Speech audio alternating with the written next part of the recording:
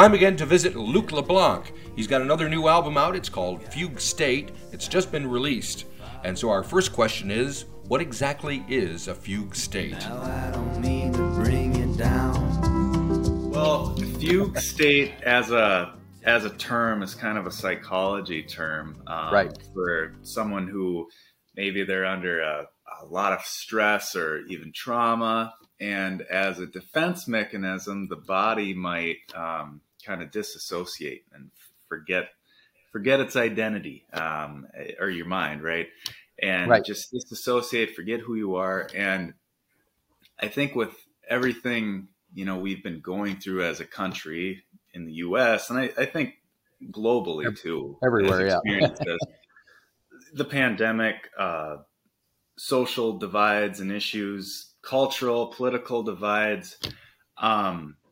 I think it's led us societally to kind of go through a little bit of a fugue state. I think, and I'll just speak, for my country, the U.S. I think a little bit we've lost our identity of who we are collectively, and I think specifically where I run into it is I've noticed, when I meet people or when other people meet each other, I think there's this moment of like kind of sizing the other person up. Like, what reality does this person, subscribe to? What are their beliefs? What news channel do they tune into? Right. And I think it's led us into a bit of a fugue state. And so my album it's not an album, trying to find a solution really, or prescribe some pill to fix it. But I think it's my way of stepping back and just processing what it is that we're going through, because I think we have to process for ourselves what this is all about, what we're feeling, before we can even, figure out those kinds of solutions. Gotcha. And it's been a strange year or two for pretty much everyone. So I imagine most folks will be able to, no matter where they're coming from, be able to relate on some way or form or whatever. Yeah. So you recorded it in Cleveland, Minnesota? I did. Yep. I didn't even know there was a Cleveland, Minnesota. I knew Cleveland rocks, but yeah, there is. It's not quite as well known as Cleveland, Ohio, and it's probably got 1% of the population size. Right. But out of the couple businesses that are in Cleveland, the laundromat, the bank, the couple liquor stores, restaurant, there's a recording studio owned by Eric Koskinen, who produced this album, and he produced my last album too. Right. And it's really nice to record down there because it's about an hour and a half drive from where I live, and so it gives me it's a nice divide between real life and the magical world you get to go in when you separate from it and make music. Right. Cool. I see Eric plays quite a few instruments on the record: guitar, bass, banjo, keyboards, blah blah blah. And so, how did the two of you work together to make this thing overall? Who was doing what? Sure. Well, I obviously wrote the songs and have the melodies, and sometimes I make some demos beforehand just with my own little audio equipment and bring it down there. And it just kind of starts with him opening up the computer and getting the audio stuff set up and just saying, what's this next song called, and play it and lay that track down. And then we start adding things. I think we both subscribe to the notion that every song you kind of listen to the song for what it calls for. That's kind of how we go about it. There was no like, hey, we've got to have this instrument on this song. We got to have this needs to be a rock song, or this needs to be a folk song. It's just, we kind of listen to what the songs called for. And some songs I recorded beforehand, just my own little demo version. And I think a couple of them sounded a lot exactly stylistically like the demo, like the song When I Walk With You on the album. I made a demo that sounded pretty much like that. There are other songs like Walking Days that was really slow, finger picking kind of tune. But after we were done, it ended up being a shuffle with a full band kind of thing, and something you can, dare I say, dance to just a little bit. Other walking days, other walking days, we're all living in the walking days. There's a little fiddle solo on that one as well, isn't it? Yeah, we got Ryan Young from Trampled by Turtles on the fiddle, which was a delight to have him play. He's got everybody's got their own way of playing an instrument, but sure. What he does with Trampled by Turtles, it's bluegrass instruments, but playing rock to even progressive rock in a way. So he's got a really unique way of playing. So pleasure to have him on. And you got somebody doing some BVs on that one as well? BVs, what's that? Backing vocals. Oh, backing vocals. Yeah, learn something new today. It's a technical term. You'll catch on. Yeah, I don't play music. John Cleve Richardson. He played on the last album too. He plays mainly some keys, electric piano, and a little clavinet, and sings backup. He's got the cool thing about the way he sings backup is he doesn't always sing with the exact phrasing that I'm singing. He'll sing along with me, but then there'll be an opening, and he sings in that opening, and gotcha. He kind of sings backup like an electric guitar player might play a solo, kind of fill in those empty spaces, which gotcha. I like when people are able to just do their own thing and play their own style. On the album, yeah. Now, I see you released one track, at least Slide On Over. Why was that chosen to be the kind of lead-off thing? I just want to be like the light shining off the moon and slide on over you. Slide on over you. Slide on over you. It was stuck in my head the most. Yep.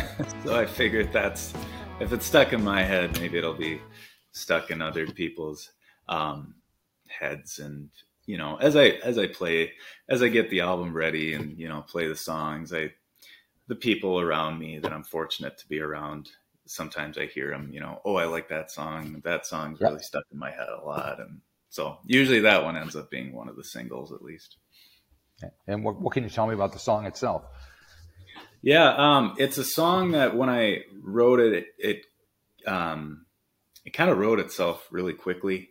And for me, if I'm writing a song and it comes quickly, those end up being the ones that I kind of like the most. And based on the whole Spotify algorithm, they like it the most, so. Yep.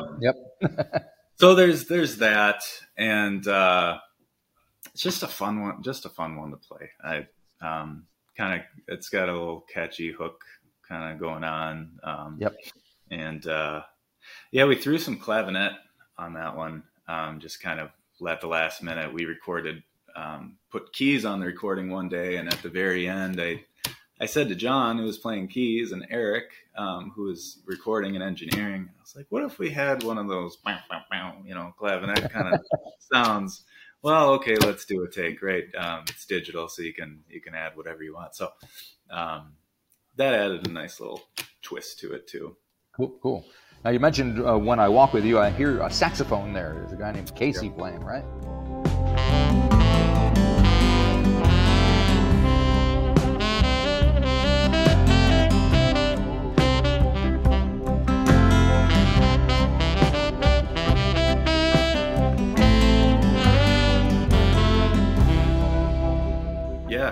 Casey.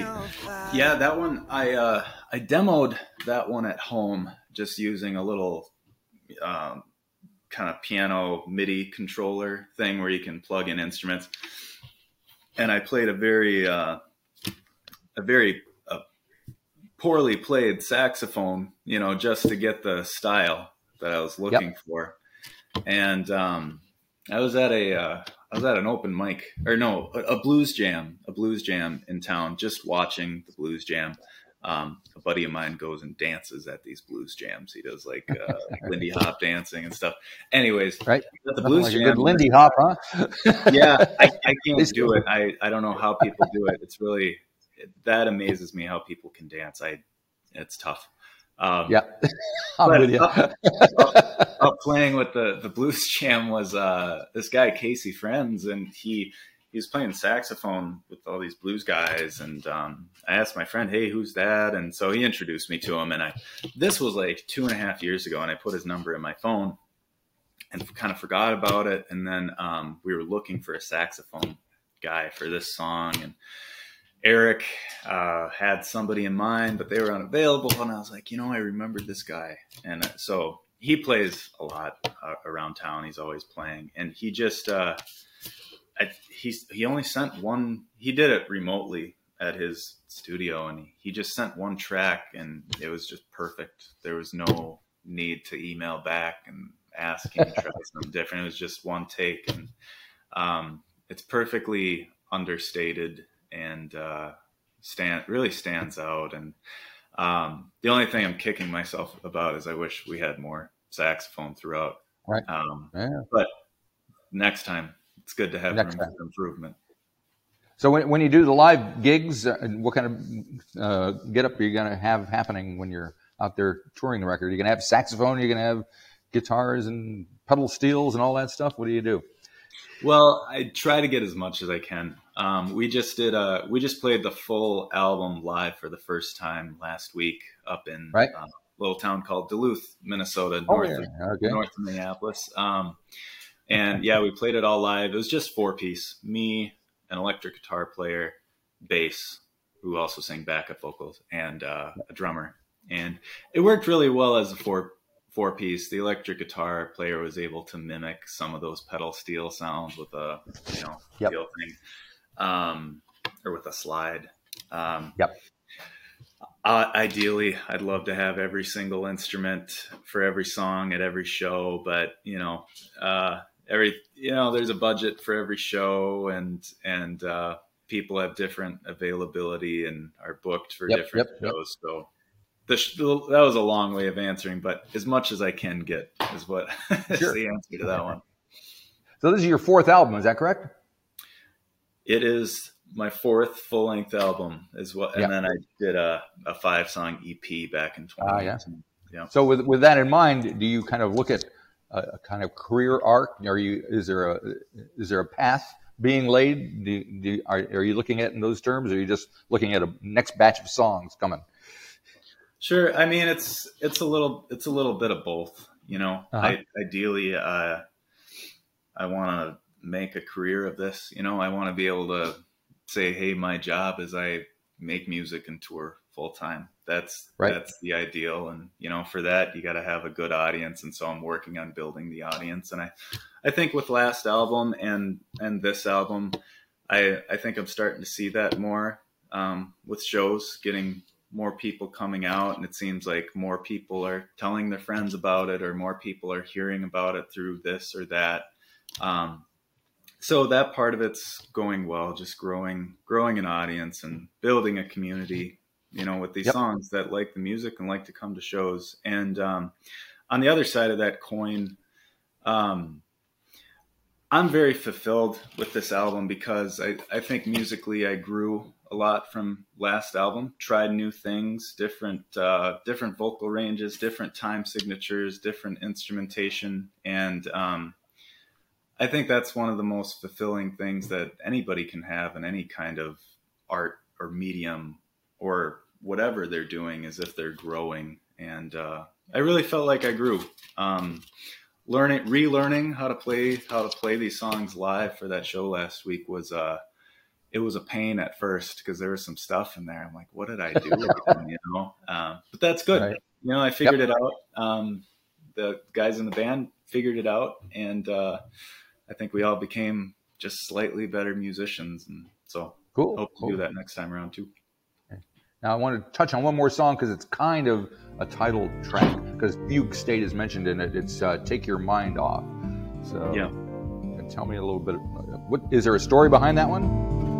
I don't know my own heart, babe. don't know where to start, babe. I don't know if I could fly, but I could try sometime soon. I think it captures a lot of the theme of Fugue State. It obviously has the title of the album in there. I think we're living in a fugue state. Only way to love is through hate, and if you need a ride, you got to pick a side to follow around. And it seems like that's the case more than ever these days, or because of social media, it's pronounced even more. But it seems like everybody there's this pressure to pick a side. What's your algorithm? What's your feed going to be on Facebook or Instagram? Is it going to be this news source or that news source? What community are you part of? It just musically, it's for the great majority of the song, it's in a 7/4 time signature. I spent a lot of the pandemic just listening to a lot of artist catalogs that I hadn't really listened to before. I hadn't listened to the Beatles much in my life, I will admit. Oh my God. Yeah, I know. And I listened to a lot of that stuff over the pandemic, and they have a couple songs. One of them is in a 7/4 time signature. The one, All You Need Is Love. Love, okay. Love. Yeah. And I was reading the Wikipedia page about that song. I like to late at night stay up and read Wikipedia pages about it. That was one of the things, is the song was in 7/4, and I didn't write the song based on that song or anything, but I think just having a different time signature stuck in my head, and I wanted to try it out, so I did. And it took a minute to get used to not having that extra little quarter measure, Right. but it made for a good song. And what's nice is at the show in Duluth I just had, and then I was on a radio station up there talking about the show. Several different people, whether they watched the concert or maybe heard the radio program, said, I don't know what it is, but we really like that song you played, Take Your Mind Off It. We played a couple of them, but they really like that one. And I think that's part of it, is the time signature. It's something different that you don't know exactly what it is, but right. Yeah. As a listener, you just know that it's different than what you just heard before. It sticks out. Yeah, that's cool. All righty. Well, I'll let you go. Thank you very much. Have a great day. Thank you, Marty. You too. All right. Yep. Bye-bye. Bye.